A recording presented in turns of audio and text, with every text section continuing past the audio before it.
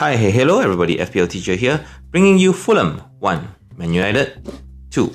We look at what Fulham's supporting cast did without the presence of Alexander Mitrovic to see who stepped up, while at the same time, without Ronaldo and Cole and a certain other suspended key individuals, we look at what United did in order to handle their attacking prospects moving forward.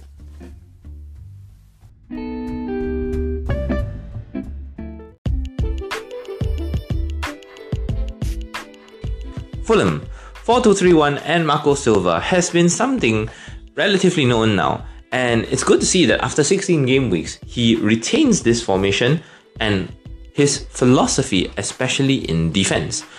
His pressing from his midfield has really been the determinant of a lot of their successes, particularly in the final third, because it is how they have stifled a lot of opponents in order to maintain their high press one touch style in the final third. Now, of course, when I say one touch, I don't mean one touch link up play between players. I refer to one touch passage play in order to set up an attacker for a quick and direct cross. In this particular case, it was Willian on the left flank, working with Anthony Robinson in order to create a lot of chances, especially in the opening period where the home crowd really roared them on. The breakthrough, however, came through a much maligned substitute. Dan James, when he came on for the ineffective Harry Wilson, provided that burst of pace needed, but really it was the courage of a certain Tom Cairney, usually a substitute in the Fulham side, but with Harrison Reed's suspension, Cairney finally got to showcase his passing quality, not just from deep midfield, but on the run, making Granit Xhaka-like runs into the penalty area using Williams' high positioning and Robinson's aggressive overlapping runs.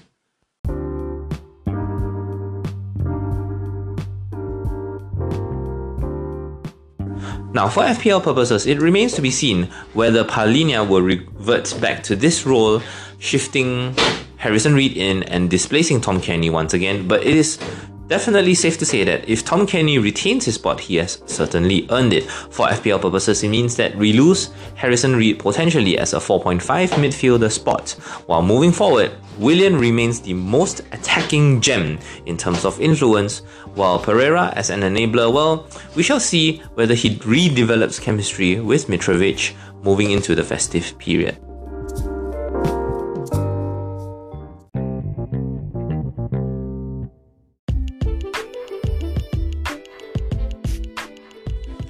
Man United's 4-2-3-1 continued with Casemiro and Eriksen playing from deep midfield, utilising the free roaming abilities of Bruno Fernandes to morph their formation from a 4-3-3 into a super offensive 4-2-4, depending on how far Eriksen and Bruno venture into the final third. In this match, we saw here that a lot of quality relied on the left side, with Luke Shaw's bombing runs into the penalty area, especially bringing forth the attacking potential of Marcus Rashford in the opening stages and Garnacho later on. So what we're looking for in terms of Man United's attacking potential comes down to the role of Bruno Fernandes without Cristiano Ronaldo. In this new age, we can expect Bruno Fernandes to take up the hard-working, selfless runner as he engineers space to compensate for the lack of mobility by Eriksen and Casemiro. A lot of the quality chances that United created in the opening period especially involved Casemiro initially beating a man in defense after retaining the ball, especially bypassing Fulham's pressure. From then on, it just came down to where Bruno Fernandes was and what space he attacked into, because when he played from the flanks, whether left or right, he sought to play quality balls over the top for Rashford or Martial. Occasionally, Bruno Fernandes did actually burst into space himself, playing as the number 10, forcing his strikers wide in order to play the likes of Martial, making decoy runs, or Rashford/Garnacho on the left side, basically receiving the ball on the run in the final third in the penalty area, taking shots.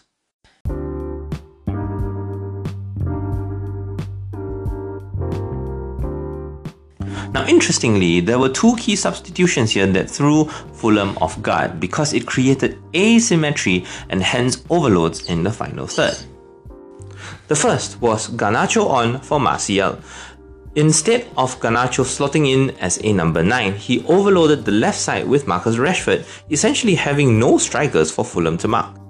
What drove Fulham crazy though was Scott McTominay coming on for Ilanga. By subbing off a winger with no direct substitute, essentially United, number 1, overloaded the centre with an extra penalty area presence. Secondly, with no wingers on one particular flank, Bruno Fernandes had a lot of license to roam into that area in order to create chances for the likes of Garnacho later on.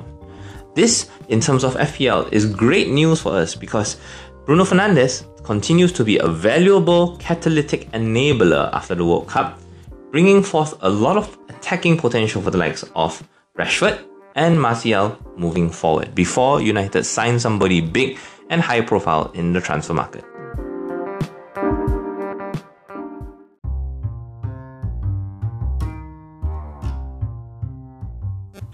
A lot of Man United's FPL potential revolves around this word depends. The style of Man United's goals really benefits different players, as the likes of Martial relies on chaos as shown in this particular match, while the likes of Rashford and Ilanga usually rely on more controlled play, crosses to the far post, runners into the penalty area via the half spaces, all favour Rashford and Ilanga, while Garnacho and Martial later on are agents of chaos. As for Fulham, we know what they are good at and what they are not.